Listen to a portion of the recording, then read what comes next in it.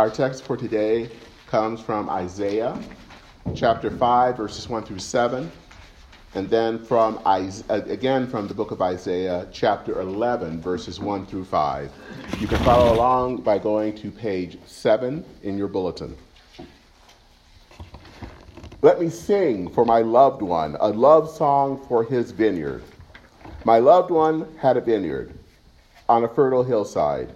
He dug it, cleared away its stones, and planted it with excellent vines, built a tower inside it, and dug a wine vat in it. He expected it to grow good grapes, but it grew rotten grapes. So now you who live in Jerusalem, you people of Judah, judge between me and my vineyard. What more was it for there to do for my vineyard that I haven't done for it? When I expected it to grow good grapes, why did it grow rotten grapes? Now let me tell you what I am going to do to my vineyard. I'm removing its hedge, so it will be destroyed. I'm breaking down its walls, so it will be trampled. I'll turn it into a ruin. It won't be pruned or hoed, and thorns and thistles will grow up. I will command the clouds not to rain on it. The vineyard of the Lord of the heavenly forces is the house of Israel, and the people of Judah are the plantings in which God delighted. God expected justice, but there was bloodshed. Righteousness, but there was a cry of distress. And now from Isaiah 11. A shoot will grow up from the stump of Jesse. A branch will sprout from his roots. The Spirit of the Lord will rest upon him, a spirit of wisdom and understanding, a spirit of planning and strength, a spirit of knowledge and fear of the Lord. He will delight in fearing the Lord. He won't judge by appearances nor decide by hearsay. He will judge the needy with righteousness and decide with equity for those who suffer in the land. He will strike the violent with the rod of his mouth. By the breath of his lips he will kill the wicked. Righteousness will be the belt around his hips, and faithfulness the belt around his waist. This is the word of God for all the people of God. Thanks be to God. Amen.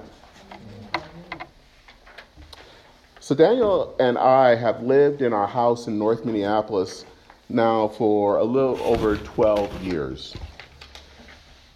About a decade ago, we both worked near each other, and usually on Fridays we would drive together to work. A few blocks from our house, as we were making our way, there was a corner house, and basically the front yard was a massive garden. And it had a beautiful kind of trellis and all of that. And in front of it, there were usually two fathers that were waiting with their children for the school bus. So every time you saw, the fathers were there, and they put their kids on the bus as they headed off to school.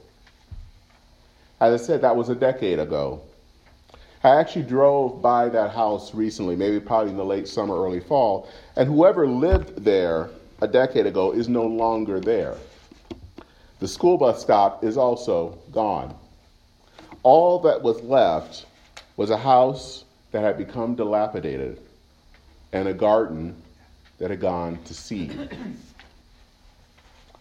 You can tell how things change, especially how they can decline after sometimes a period of beauty or a period of regularity. Things change, and not always for the better.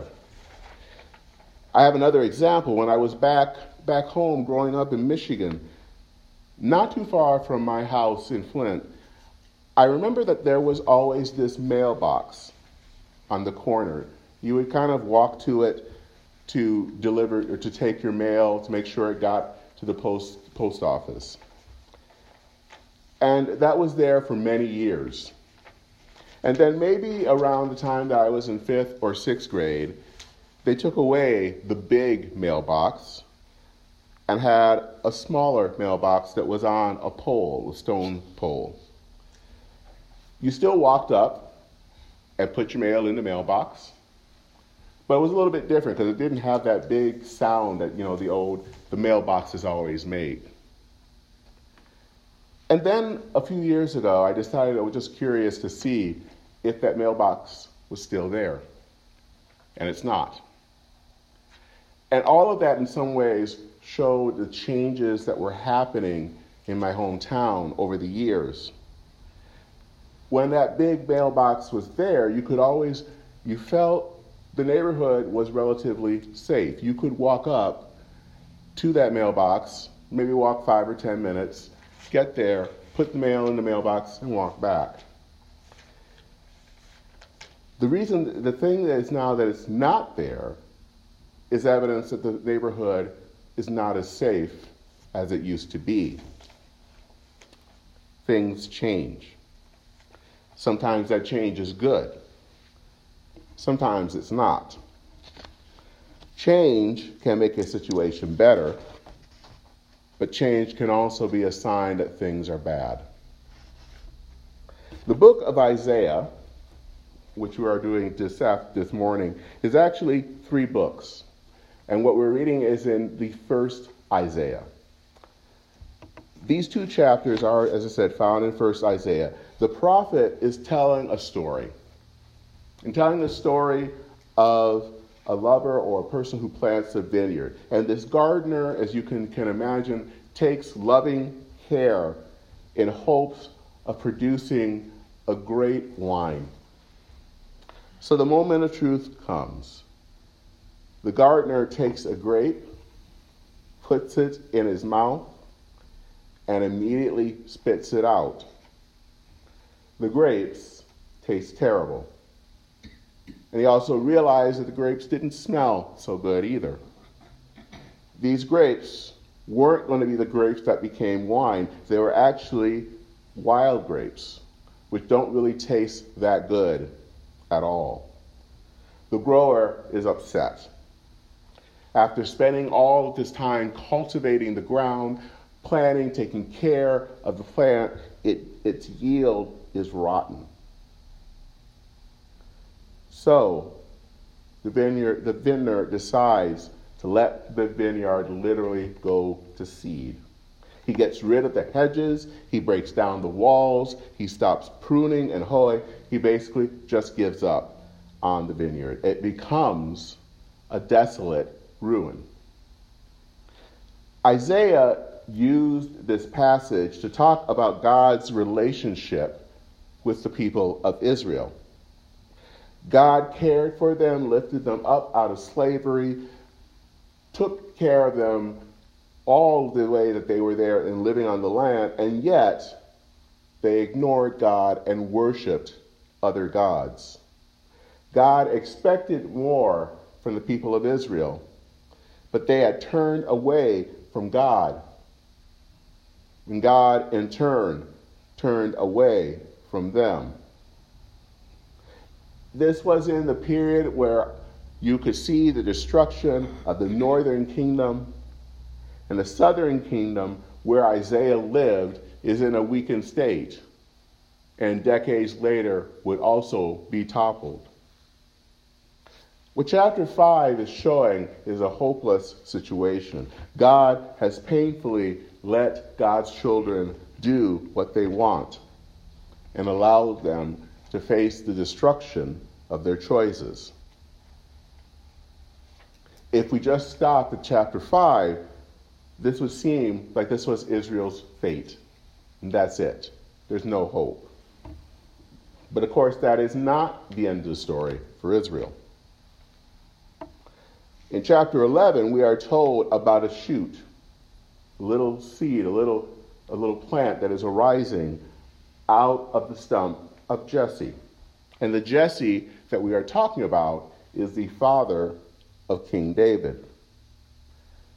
What it is telling us is that God will send someone that comes from the Davidic line that would establish justice again in the land.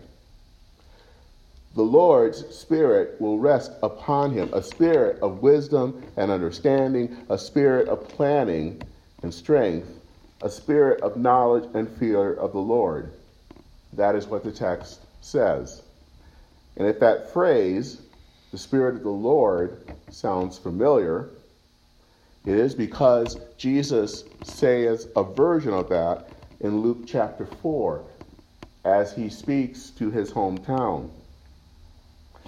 That linkage where the writer of Luke is now borrowing from the writer of Isaiah is telling us that this shoot will spring forth from the stump of Jesse, and that shoot is Jesus.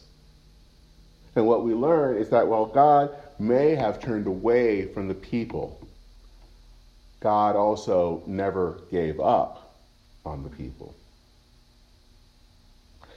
We live in a time where it seems like things are going to seed. We live in a divided society in countless ways. We seem to look to our government that seems to not function. There is a sense of economic uncertainty. There are those who are in power who don't lead for the good of the many, but only lead for the good of themselves. We converse with one another not in the art of persuading, but using a blunt tool of demonization. To use a line from a reality TV show, no one these days are here to make friends. But as bad as things and as it seems as how scary things might be, how uncertain things will be, there is still hope. Because we see a shoot coming forth from a downed tree. Jesus hasn't given up on us. God's word and God's work is still being preached in the land. Over the last few months, the church has been working on a vision statement. Now, we have the mission statement, which we see over here, and we worked on that last year. Now, a mission statement tells people who we are. A vision statement is a little bit different, because what it does is says what we do or what we hope to do. Yesterday, as I talked about earlier, we heard from the leaders of the two nearby food shelves that we support, the Mahtomedi Area Food Shelf and the White Bear Emergency Food Shelf.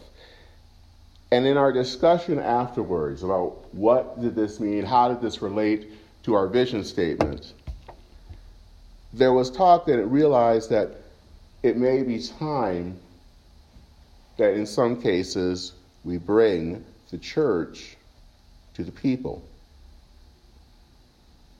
And this is what chapter 11 is all about.